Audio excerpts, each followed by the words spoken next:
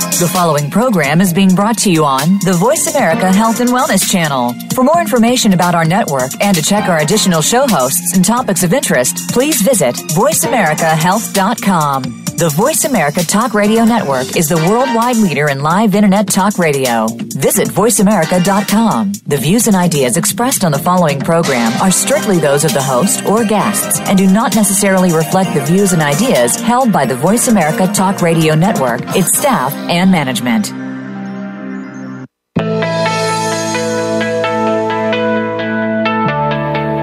If you are dealing with serious addiction to opiates, heroin, or something else, you know what a toll it takes on your life and the lives of those you love and who love you. This is A Man in Recovery Radio, From Dope to Hope. You'll hear from host Tim Ryan about his long journey from a winning life to losing nearly everything he had, including his 20-year-old son, all from addiction. Now, Tim has a purpose: to educate others about the devastating effects of addiction and how if you are one of the millions of people who have lives that have been affected, you can turn things around today. Now, here's Tim Ryan. Good morning, Tim Ryan, Man in Recovery Radio, taking people from dope to hope.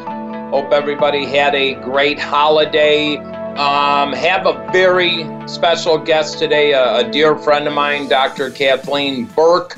Dr. Burke and I actually met damn near 3 years ago when I had got out of prison and started getting involved with what I do, and she was doing advocacy work at the time, and we didn't see eye to eye on everything, but actually today I'm honored that Kathleen works with Banyan Treatment Center.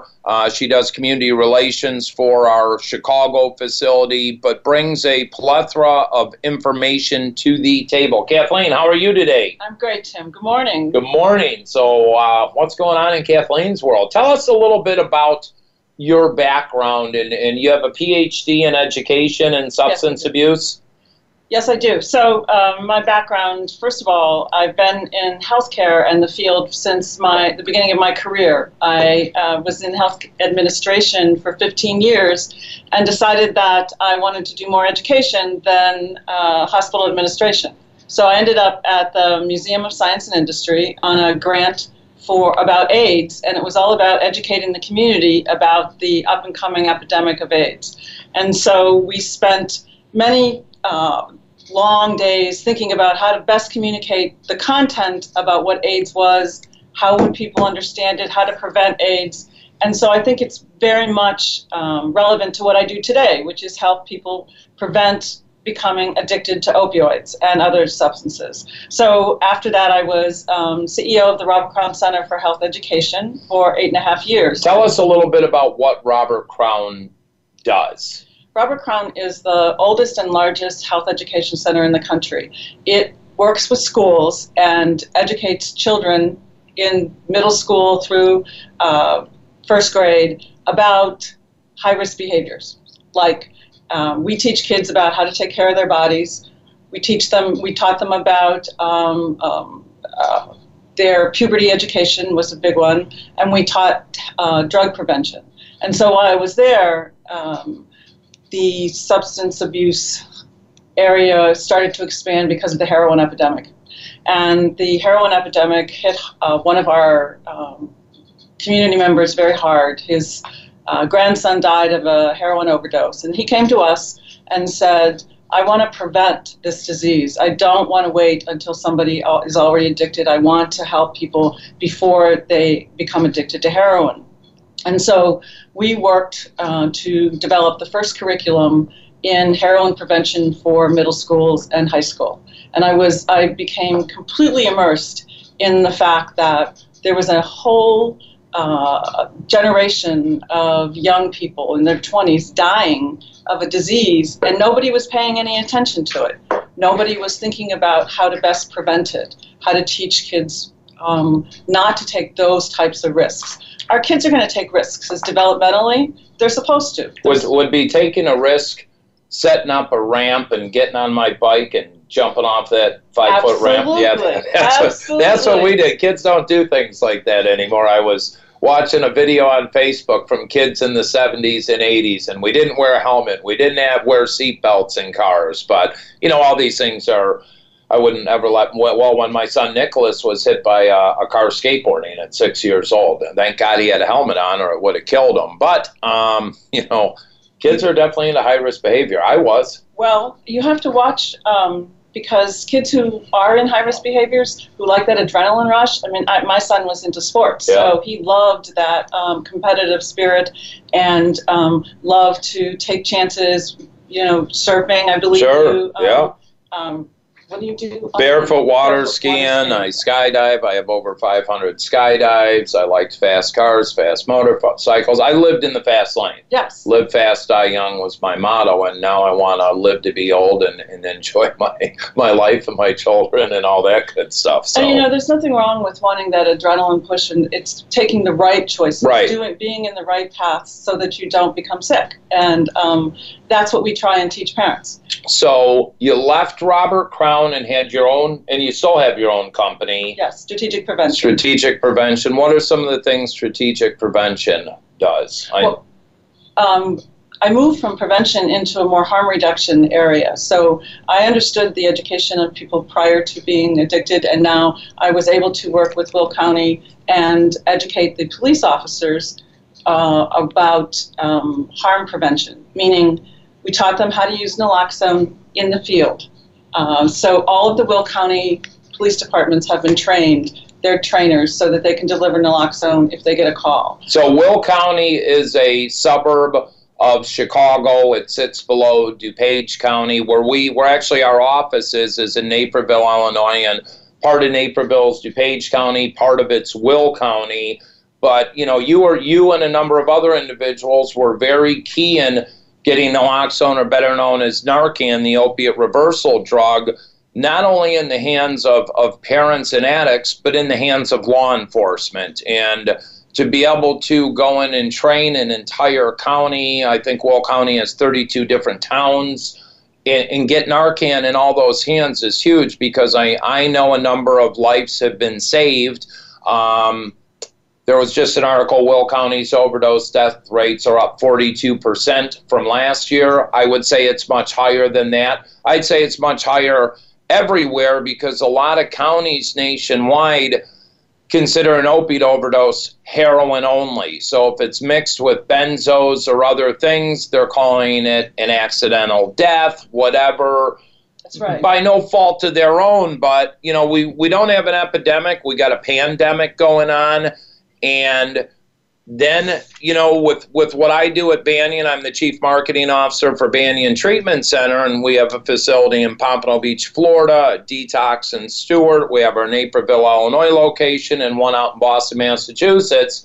We were looking for a community relations person, and Suzette, our executive clinical director, and I were talking, like, what about Kathleen?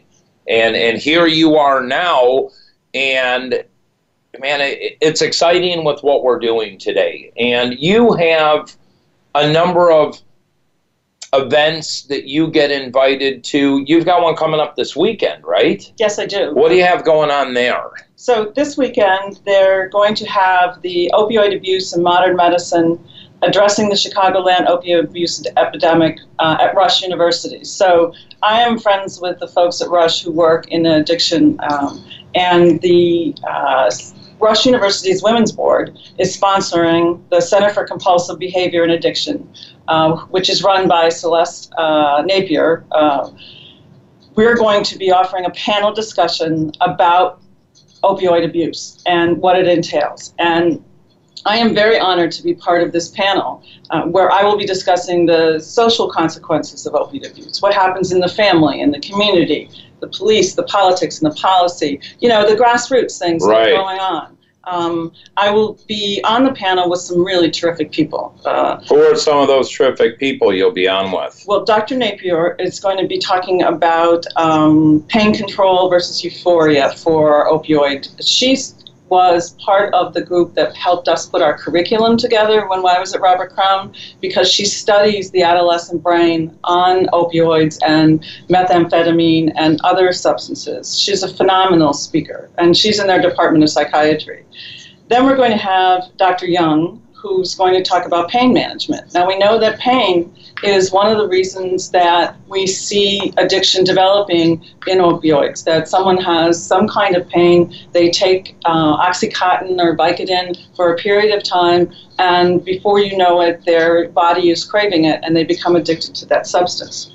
We're also going to have Dr. Lim from the emergency room, and he's going to talk about the consequences of overdosing. What happens when someone really does overdose, and how does that person come back from an overdose, which is pretty serious. We think just because we give someone naloxone and they wake up, that the worst is over, and it's not. Well, you know, and I'm going to stop you there, because one of the things I would like to see happen is I can remember there was an organization that was instrumental in getting naloxone, you know, in all the pharmacies and getting it out there. But I had talked to this individual 2 years ago, and I said, great, it saves a life, but what do we do after that? That's exactly right. And what's happening, too, is I'm a guy that overdosed 8 times, and I would wake up in the hospital, I would get clarity, and I'd pull the IVs out and I'd check myself out. I would like to see, and it's going to take time to get a law enacted in Illinois to where if someone is brought to the hospital due to an overdose, they're remanded to treatment on the spot. No questions asked, or we put them in jail until we can get a bed or give them an option. But then we get into Illinois is broke.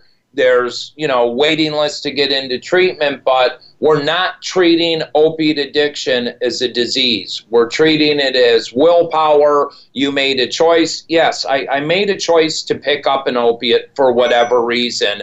Then I unleashed a monster and Pandora's box was opened.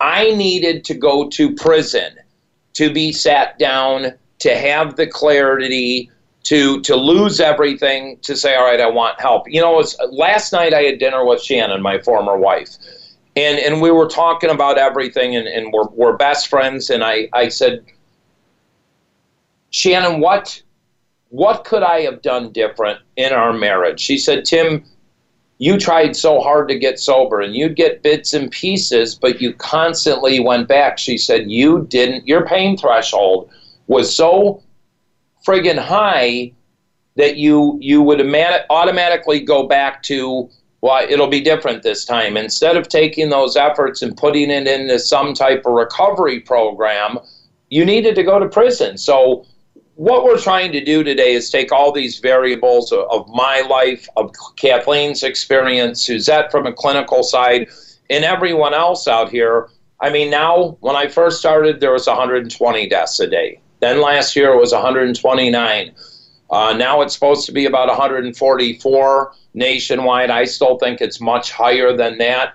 I was at a funeral on Saturday up in Crystal Lake, Illinois, and there was 3 other mothers that were there, and I buried all their kids this past year. You know, it's... I think it's terrifying. It is. We have, a whole generation of kids that are dying before they even get a chance to have a life. Yeah. We're not launching them into healthy career paths. They're not able to experience the American dream that we all talk about because of their addiction and their illness. My passion, and one of the reasons that I work in this field, particularly now in treatment, is because we didn't know a lot about opioids and what they did to the brain. We didn't understand that substance abuse and misuse addiction is a medical disease. But we do now, and we need to change the way we treat it. We need to treat it like a medical disease. We need to stop having the insurance companies determine how many days a person is eligible for treatment, when in fact we know that standard practice is not best practice. Best practice is an extended period of time for people to get well, so that we can help people get back on their feet out in the community and start a life where they had no life before and move from there. And I agree, and it's not just the addicts that are lost, it's the families, Kathleen, and the support groups and everything we do. Some of the families are sicker than the addict, and they're enabling, and they're helping this disease flourish, and they're helping kill their own kids or husbands or wives without even knowing they're doing it, because as a mother or a father, husband, wife, brother, and sister, we get our emotions involved. And when I work with families, the first thing I do is say, you have to take your emotions out. Well, that's a lot easier said than done. When your child is calling and saying, I love you, I need $20, I haven't eaten, whatever the damn variable is.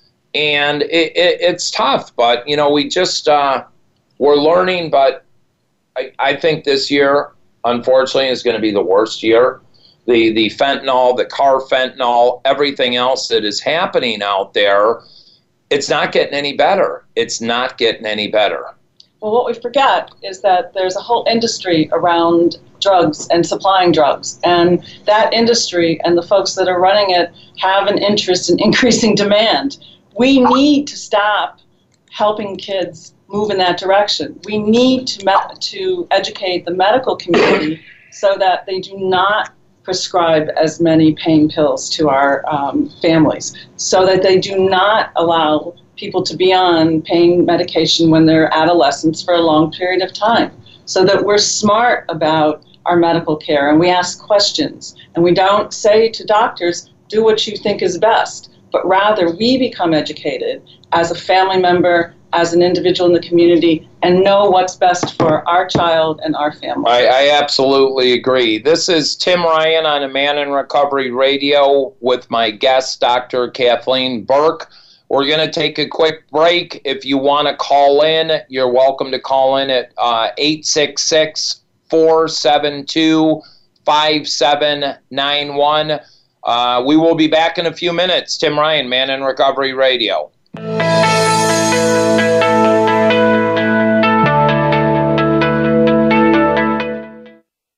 Now there's a new destination for video content, voiceamerica.tv. Just like our radio channels and so much more. Voice America Variety, Health and Wellness, Business, Sports, Green Talk, Power Up Motorsports, and Seventh Wave Network now have their own video channel components. Plus, check out exclusive programming, including movies, music, educational courses, science and history, current events, and short features. High-definition, premier quality programs available 24/7. VoiceAmerica.tv. If you think you've seen online TV like this before, let us surprise you. The largest syndicated alternative health talk program has come to the Voice America Network. The Dr. Bob Martin Show is the program that will answer your health questions and help you to heal your own body of many different ailments. Each week, you'll hear the answers that Dr. Bob gives to his callers that help them to be their own doctor most of the time. We'll also discuss developments on the healthcare front and what you need to do to keep your body in top form. The Dr. Bob Martin Show airs Wednesday mornings at 9 a.m. Eastern, 6 a.m. Pacific on Voice America Health and Wellness.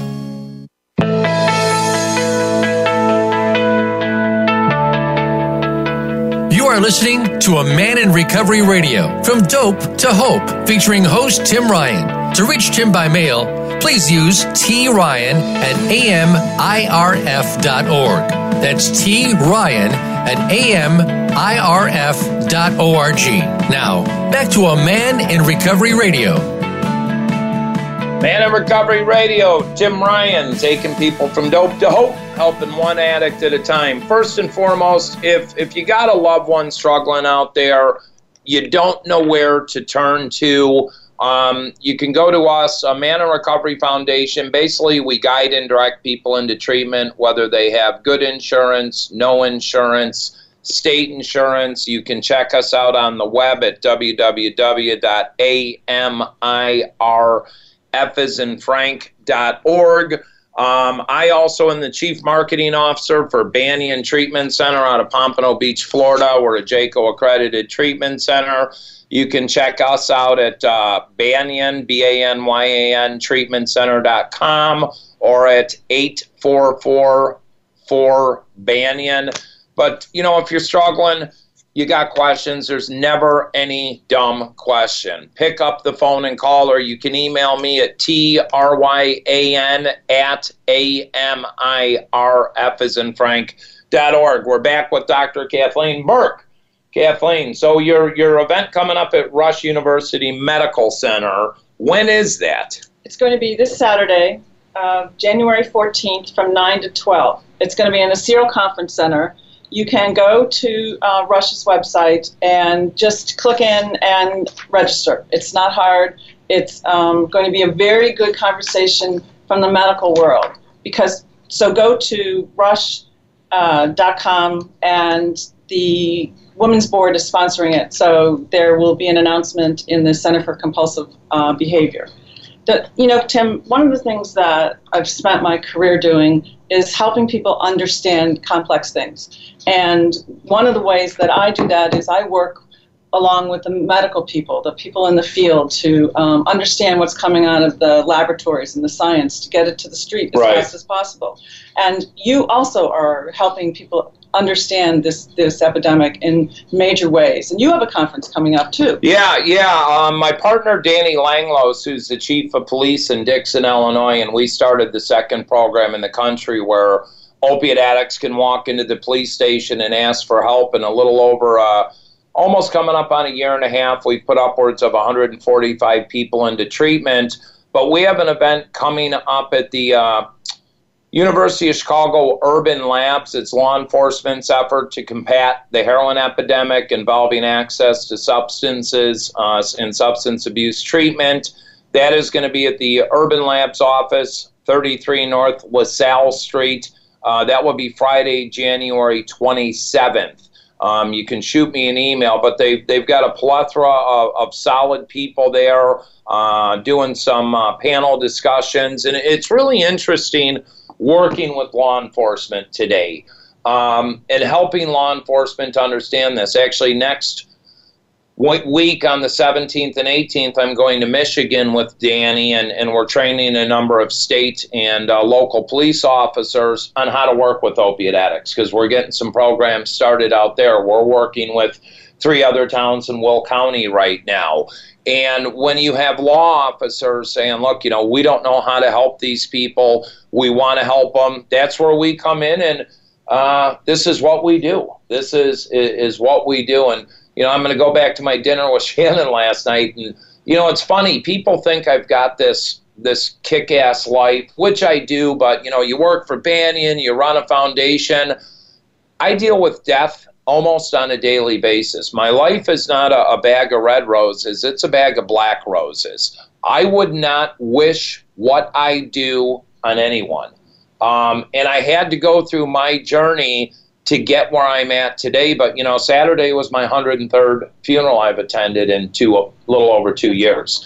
And when you walk into a funeral and there's 3 other parents there, and I've buried all their children in the past year, it's heart-wrenching. But one of the mothers reached out and said, Tim, I want to get involved. How can I help? And we need to be a big, loud voice and keep doing more. What are some of your thoughts, Kathleen, on what are we missing in the system altogether? Actually, we're missing collaboration. There is a lot of people out there who are doing absolutely outstanding work. And until we start working together to change the overall system, to connect the pieces that are not connected right now, we're only going to be doing things in a piecemeal way. So one of the reasons that I like the work I do is because I've had an opportunity to work in prevention. I've had an opportunity to work in harm reduction. I've had an opportunity to work in treatment. And so I can see the whole continuum and know where some gaps are. We need to pull together in this country and address opioid abuse and substance abuse as a medical disease from the beginning all the way around till someone has a healthy life again and is able to maintain sobriety from that point on. We piecemeal it, and people fight against each other. And one of the reasons people fight against each other is because there are limited resources, okay? Whenever you have limited resources, people need to, they want those resources. And so it would be much more effective if we combined our resources because we'd get more done. And I think A Man in Recovery is an excellent example of being out there.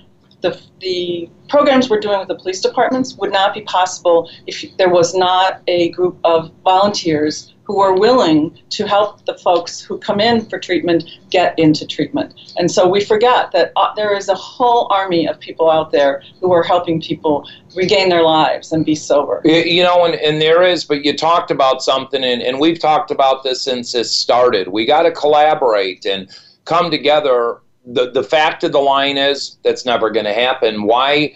Because there's too many egos out there. Too many people, for whatever reason someone gets into this, It's not you made the newspaper and I didn't, or you did this.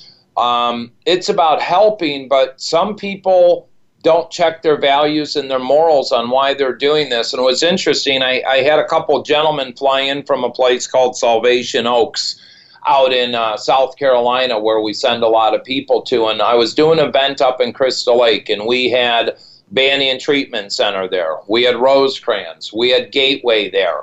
And I had all these organizations speak. And Brian comes up to me, he said, I've never seen this. I said, what are you talking about? He said, I have never seen a forum to where you're working with all these other treatment centers. I mean, in Naperville, we do a lot of work with Linden Oaks, Good Samaritan Hospital. We have to work together, and it's been hard pulling these things together, but I need to know where I can get people in. And yeah, I work for Banyan, but everyone's not a fit for Banyan. It's as simple as that. And I just had another kid with severe mental health issues. So I referred him to a friend of mine, Tom Mazel, who's the best in the business. Tom knows where to go with this guy and found a place for him in Tennessee. I don't get paid to do this. It's the right thing to do. But, that's why I'm blessed. I've got I live a 12-step base life program, and I try to keep my ego out of this. This has nothing to do with ego. It's just a fact of the matter. But we keep pushing on, and when you get I got a message from a mother in Lake Zurich, Illinois, about a week ago saying, Tim, I just want to thank you. My son's 2 years sober. And this was a kid that couldn't stay sober 2 minutes. And he's doing well. He's getting married. He's got a career. That's why I do what I do. Addiction is a complex disease. It is very complex. So you can't apply a cookie-cutter approach and have one standard approach for every person. And that's a fallacy. And that's why I educate people, because we need to understand how addiction occurs. We need to understand it's a brain disease. We need to understand there's often underlying mental health issues that are also complicating it. We need to understand the genetics. There's genetics involved. If people come from families where there is addiction, they have a higher probability of having an addiction themselves. And we need to help kids understand that when they're young, before they go down that path, when they're drinking and drugging at the parties. And absolutely. I mean, I'll take myself. I was adopted. I guarantee you my biological mother or father struggled with substance abuse. My little brother and sister, a 3/4 Chippewa Indian, they both struggled. They found their biological parents. The mother was an alcoholic, had 10 other kids, gave birth to Katie and Kevin intoxicated. But then I look at, I'm the guy that struggled with learning disabilities, some ADD, dyslexia. So my self-esteem was down when I was a 14-year-old freshman in high school and all the slower or the stupid classes. And what soothed me? Alcohol and drugs. I didn't have the coping skills, and what has transpired from the 70s to now is unbelievable. And that's some of the things we are. We are just a source of information. You need a sober home. You need a therapist. You need this. I can put a post on Facebook and have referrals in 10 minutes from all over the United States of America. And it's not this is mine or yours. I just want people to get the help. But then you get the families that they don't listen. Right. They don't listen. And then, God forbid, here's one of the worst things that happens is when someone does pass on, they want to blame the treatment center. They want to blame everyone. And it is a disease. The disease is what got them. And people need to have an understanding. If and when you send a loved one to treatment, that is not the end-all solution.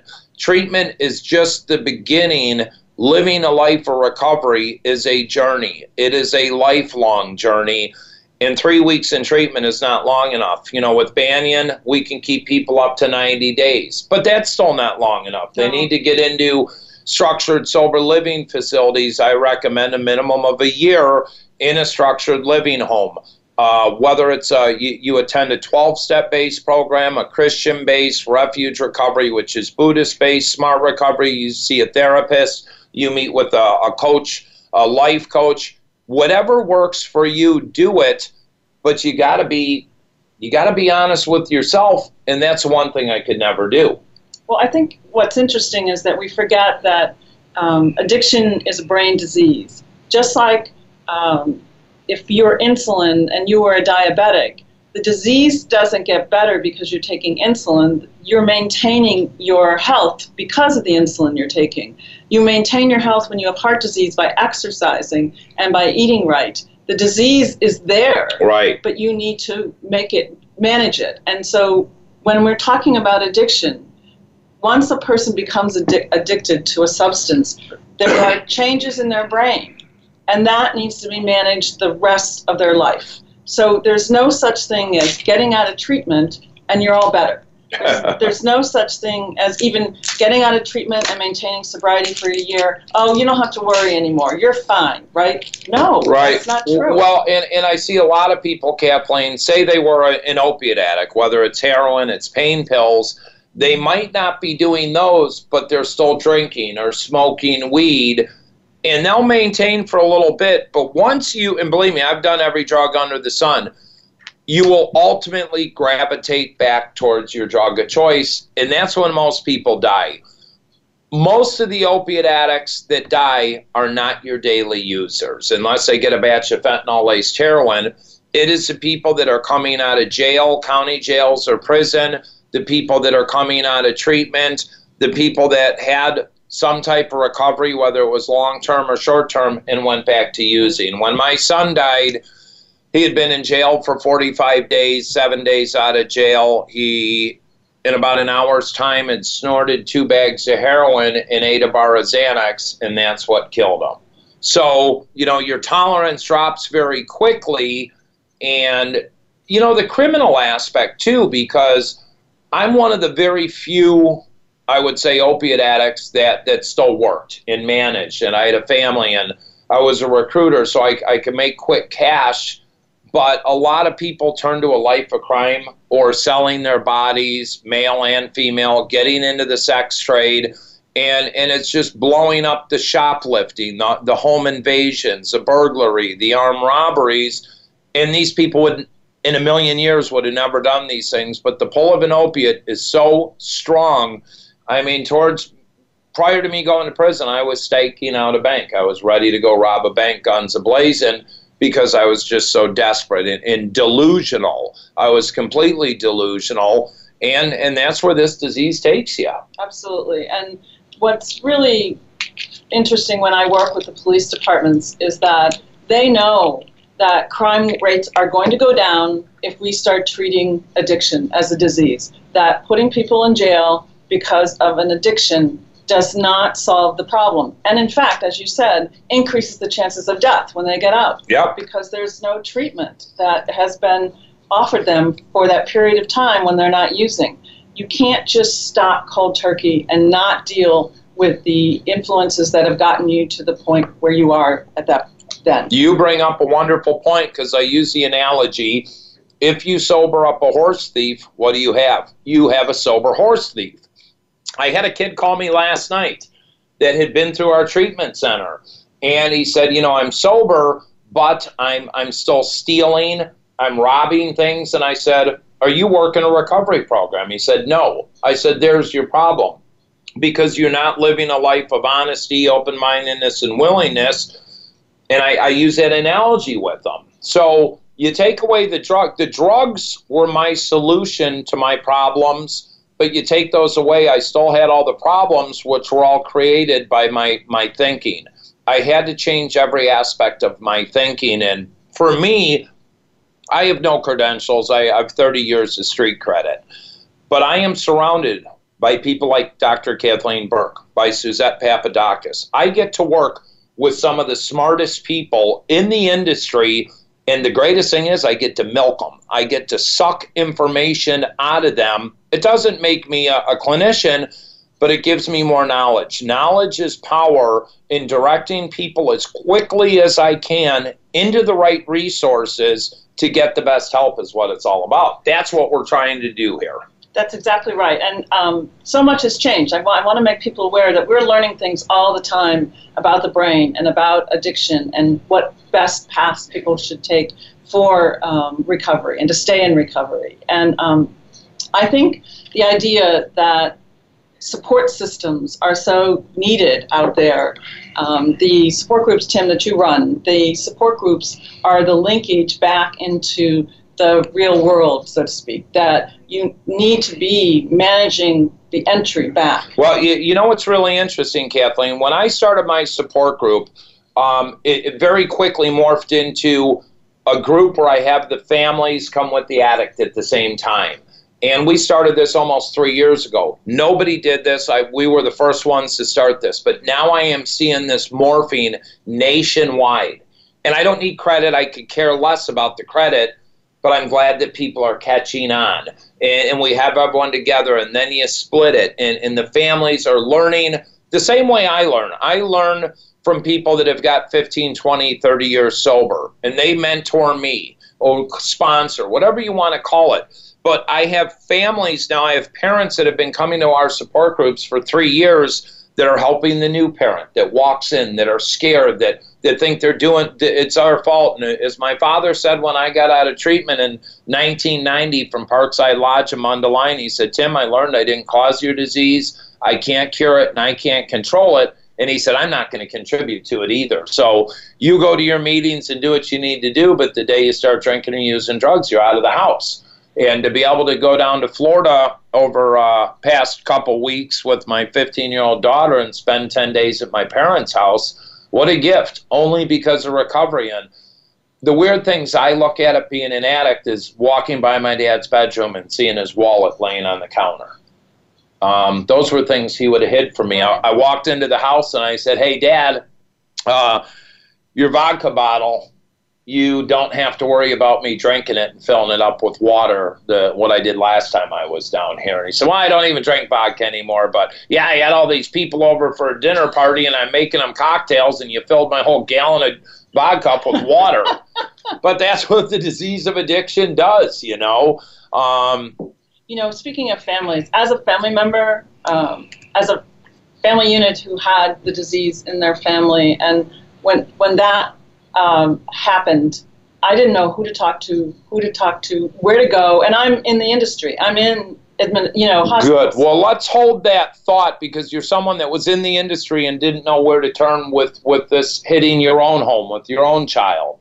This is Tim Ryan with Man in Recovery Radio, taking people from dope to hope. We will be back after a short break. Talk to you in a few.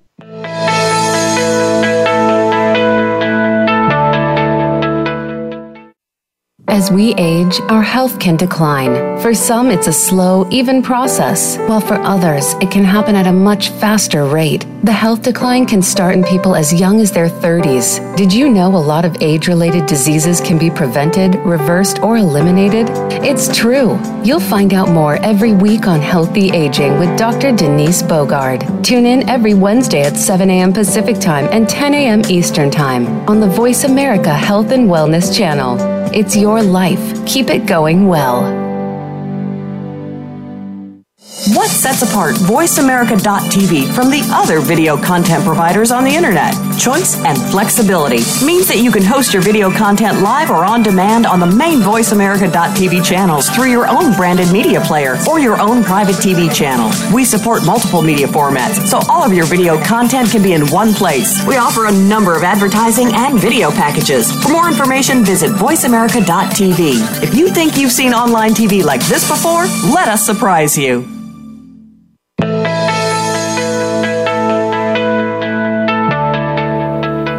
You are listening to A Man in Recovery Radio, From Dope to Hope, featuring host Tim Ryan. To reach Tim by mail, please use tryan at amirf.org. That's tryan at amirf.org. Now, back to A Man in Recovery Radio. Tim Ryan, Man in Recovery Radio, taking people from dope to hope with my guest, Dr. Kathleen Burke. You know, we're talking about what I talk about every day: addiction, substance abuse, alcoholism. It doesn't matter. You know, I hit a lot on the opiates and the heroin epidemic, but if you have a family member struggling with alcohol, cocaine, hallucinogenics, crystal methamphetamine, K2, pain pills, heroin, benzodiazepines, we're here to help. If you need help, check out www.amirf.org. or you can check out BanyanTreatmentCenter.com or BanyanChicago.com. We are here to help. So when we left, you were talking, Kathleen, about not knowing where to go for help. Right. Give us a little backstory. So what was the issue? So it turned out that my family, my son and daughter-in-law had an addiction to pain pills, and my son was also Xanax. And I didn't know this. I didn't know they lived in Florida. I didn't know what was going on. And they eventually I got them because this was 2008 when the economy was bad. They both lost their jobs. They lost their house. They lost everything. And I finally got them to come home so I could help. And when I figured I had every reason in the world to think, it must be a brain disease. It must be something medical that's going on. It couldn't possibly be a substance problem. And so I looked everywhere but straight at it until my son ended up in the hospital because he withdrew from Xanax cold turkey. He just went off it because he didn't have it anymore and ended up in the ICU for days because of that. And I'll never forget looking at him and seeing how sick he was from a pill that people give out continually for anxiety. And so, yes, anxiety was one of his issues, but he was also from a family of addiction. There's alcoholism and drug abuse on both his father's and my side. And so when he ended up in the hospital, I didn't know what to do. I didn't know who to call. I didn't know what treatment was. I didn't know how to get him into treatment. I didn't know how to access services. They had no jobs. They had no money. So that was the big thing. They go on a waiting list forever. When you get people out and the crisis has passed, nobody wants to go into treatment. Bam, you've got a 24, 48, maybe a 72-hour window to get someone in. When someone calls, we need to get them in. And those are things that Man Recovery Foundation, myself personally, we've learned to do is, I don't say manipulate the system. I know how to maneuver the system to where we can find beds. I have places out of state, but on the flip side, all these cost money. In Illinois, they have a new law. You have to have state insurance this year to get into treatment.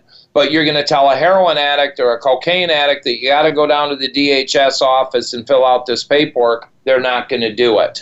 And we're blessed that there's some detoxes that people can get into, and they'll help them do that right away. And we've got places out of state that our foundation will assist with payment. But on the flip side, we need funds to help make this happen, I was blessed, Kathleen. I got back from Florida, and I went to my other office on Saturday, and I have $6,000 in donation checks. That's outstanding. We have a grant from the city of Naperville for $20,000, $21,000, and we've worked diligently and thousands of hours to make these things happen. If you want to help, figure out how to raise funds and allocate it towards helping the addicts. And on our break, we had spoke. One thing that is lacking is sober homes. Yes, and a lot of communities don't want those people living next door to them, but they'll have a child molester. They won't have people that are trying to turn their lives around.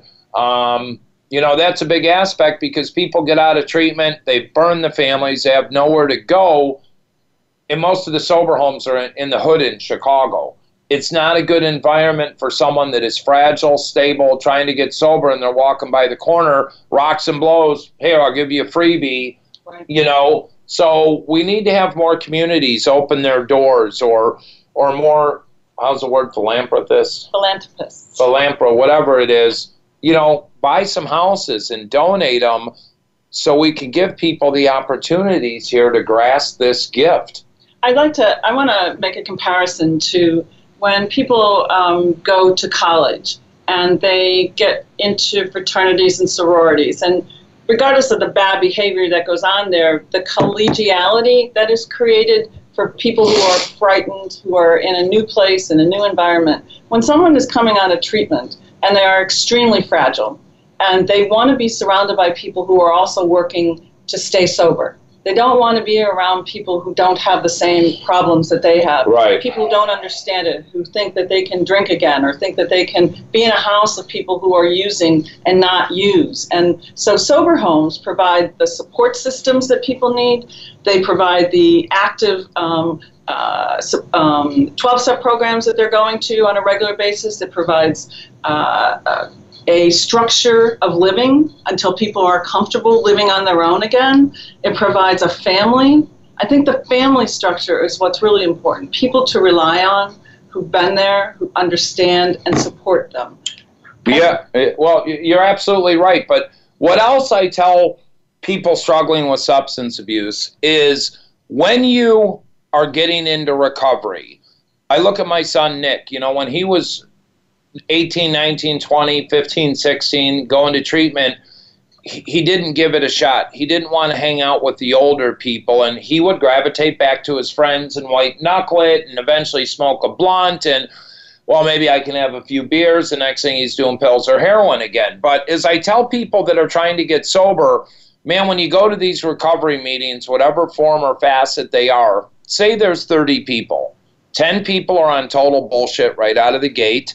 10 people are on the fence, but 10 are really plugged in. Hang around the people that are plugged in. Hang around the winners. If you have 6 guys or 6 ladies that are sober and they're all hanging around people that are 3 months sober, your chances are slim to none.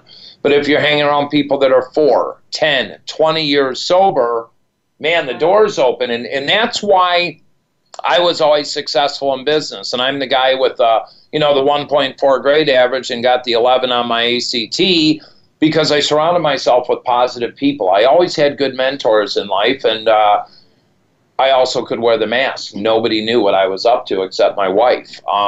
But, you hang around the winners, good things are going to happen. You hang around garbage is going to happen. Well, and it's really hard for people who are trying to get their lives back together when they need to get jobs and to get back out into the community, because you most likely you have a felony, or you have some type of engagement with the law enforcement, and that's going to go right up against your ability to get another job. Your confidence is shot. You don't feel like you are bringing back whatever you were trained in. If you were trained in anything, we know that many of our heroin addicts start when they're adolescents. So when they're adolescents, they stop developing, they stop growing. They haven't even launched their life into adulthood. I mean, it takes until you're 25 or 26 years old for your brain to fully develop. Right. When I started sniffing cocaine at 15, drinking at 14, eating major hallucinogenics, and doing everything else,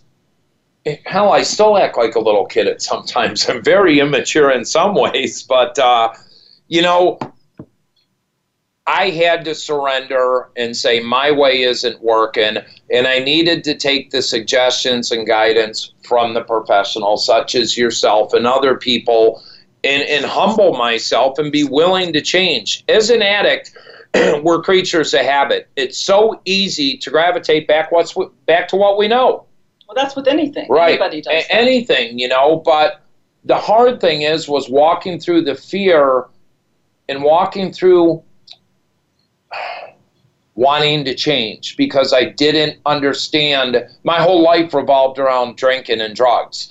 And granted, I had some fun times for a short time, then it became a job, then it became an addiction.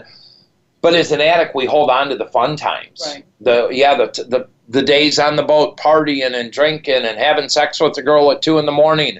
Yeah, that lasted maybe once, and then the girl didn't want anything to do with me because I threw up on her or whatever, Well, that's human nature, that you forget the bad times and you only remember the good times. Well, you just hit the nail on the head, because as an addict, we forget the pain. We forget that I stole mom's wallet and she was crying. We forget all the bad things we did. And once you can get sober and learn to work through that and clean your side of the street and make amends and move on, things get better. But we forget that pain. I will never forget sitting in prison the second time for 13 and a half months. I will never forget my wife, who became my ex-wife in prison, bringing 2 of my kids to visit me every 2 weeks. I will never forget having to call home and have that 15-minute phone call before the phone shut off. I won't never forget eating ramen noodles for a year straight. I won't forget those things. You know, when we talk about what it's like to get well, we need to think about all of those experiences that someone's been through and the recovery period and time that it requires to process all that, to get through the shame that lives inside for a very, very long time, and to rebuild that confidence and understanding that we are all good people. We are all good Absolutely. people. But the shame, guilt, remorse haunts an addict. You know, I still have, my mind can drift, and people have done me wrong. I can go back to wanting to go open that gate and let the hounds of hell come out because I have a dark side. And I will never forget that dark side because it's somewhere I don't want to get to. But if I'm not staying grounded in my spirituality, in my recovery, that dark side will come out and say, well, you know, it might be a good idea to go do this and that. And you know how I get out of that? I tell on myself. And I had a friend of mine show up at my house. I had some personal issues happen while I was in Florida, and a friend of mine showed up at my house at 9 o'clock at night saying, "Are you okay?" And I said, "Yeah." And she sat there for 4 hours with me. And it's because I told on myself, because where my thoughts were going. And, you know, being surrounded by the right people, good things happen. That's but right. I'm overwhelmed right now, Kathleen, because this is so cunning, baffling, and powerful. There are so many variables, but we got to chisel away step by step. You were just telling me we got some more money in Illinois, and there are positive things happening, but everyone wants to focus on the negative. And I know how many friggin' people are dying. Let's start talking about the people that are turning their lives around. Your son's a success now. Right. You know, I'm a success. We're doing this for the right reasons. There's 23 million people worldwide that are clean and sober. We don't hear about those. No, and so now I work every day with folks who have turned themselves around and who are volunteering and giving back and have a view of the world that I live every day, that the world is a good place. And we can be in a good space in that world and with people around us who believe that every individual is worth a successful life. And I believe that with my heart and all my heart. And so sometimes families and parents will ask me, how can I prevent my child? What do I need to do? And schools will wonder, what is it? What's the magic that prevents this from happening? Well, first of all, there is no magic, okay, because life happens. And like I said, there's genetics involved and there's predispositions. Yeah. But what you can do is you can teach your child to be resilient, to allow themselves to fail. And when it's safe, when you're a youngster, fail and come back. Yeah. And continue to get back up and keep moving forward. Yeah, you know, I had a friend of mine when I did the TED Talk, a TEDx talk. You can look that up. Tim Ryan, Naperville, Illinois, TEDx 2016. But his TED Talk was on failure, in letting kids fail. And it's okay. I can remember when I played baseball as a kid, if you didn't get first place, you didn't get a trophy. And that was okay. Right. You know, and everyone on they played everyone on the team. Whether you were the worst kid, everybody played. You know, you're going to the practices. We didn't say, oh, well, only the stars play. We had camaraderie. We had all these things. And I'll go back to my dinner with Shannon last night. Afterwards, we went to La Chocolate and had some chocolate and coffee. And there was these 2 tables of kids. They're probably in high school, maybe college. One had 4, one had 3. And I said, Shannon, turn around and look. All they were doing was on their cell phones. On their phones, taking picture of their drink, taking picture of their snacks, and not talking, and text messaging. And turn these damn devices off. Monitor your children's or loved ones' technology, because that's where all of this starts in what's happening in the technology today. We're getting close to wrapping up here. I would like to thank my friend, Dr. Kathleen Burke, for coming on here. You know, you're not alone. We're out here to help. We're just a point of contact to get people on the right road. There's some really good treatment centers out there. There's a lot of really bad ones. There's some great sober homes. There's some really bad ones. Do your research, investigate. Talk to the clinicians. Talk to the therapist. Ask as many questions as you need to. Half of my day spent, I'm talking to parents. I'm answering questions. And sometimes they're just so relieved to say, wow, nobody would listen to me. And that's what it's about. But if you need help, you can reach us, a Man in Recovery Foundation, www.amirf.org, or Banyan Treatment Center, BANYAN treatmentcenter.com. Thank you for your time. Thank you, Dr. Burke, for coming on our show. Thank you. Absolutely. Let's kick the week off right with the radio show. This is Tim Ryan with the Man in Recovery Radio, taking you from dope to hope. We will see you next week. Have a blessed day.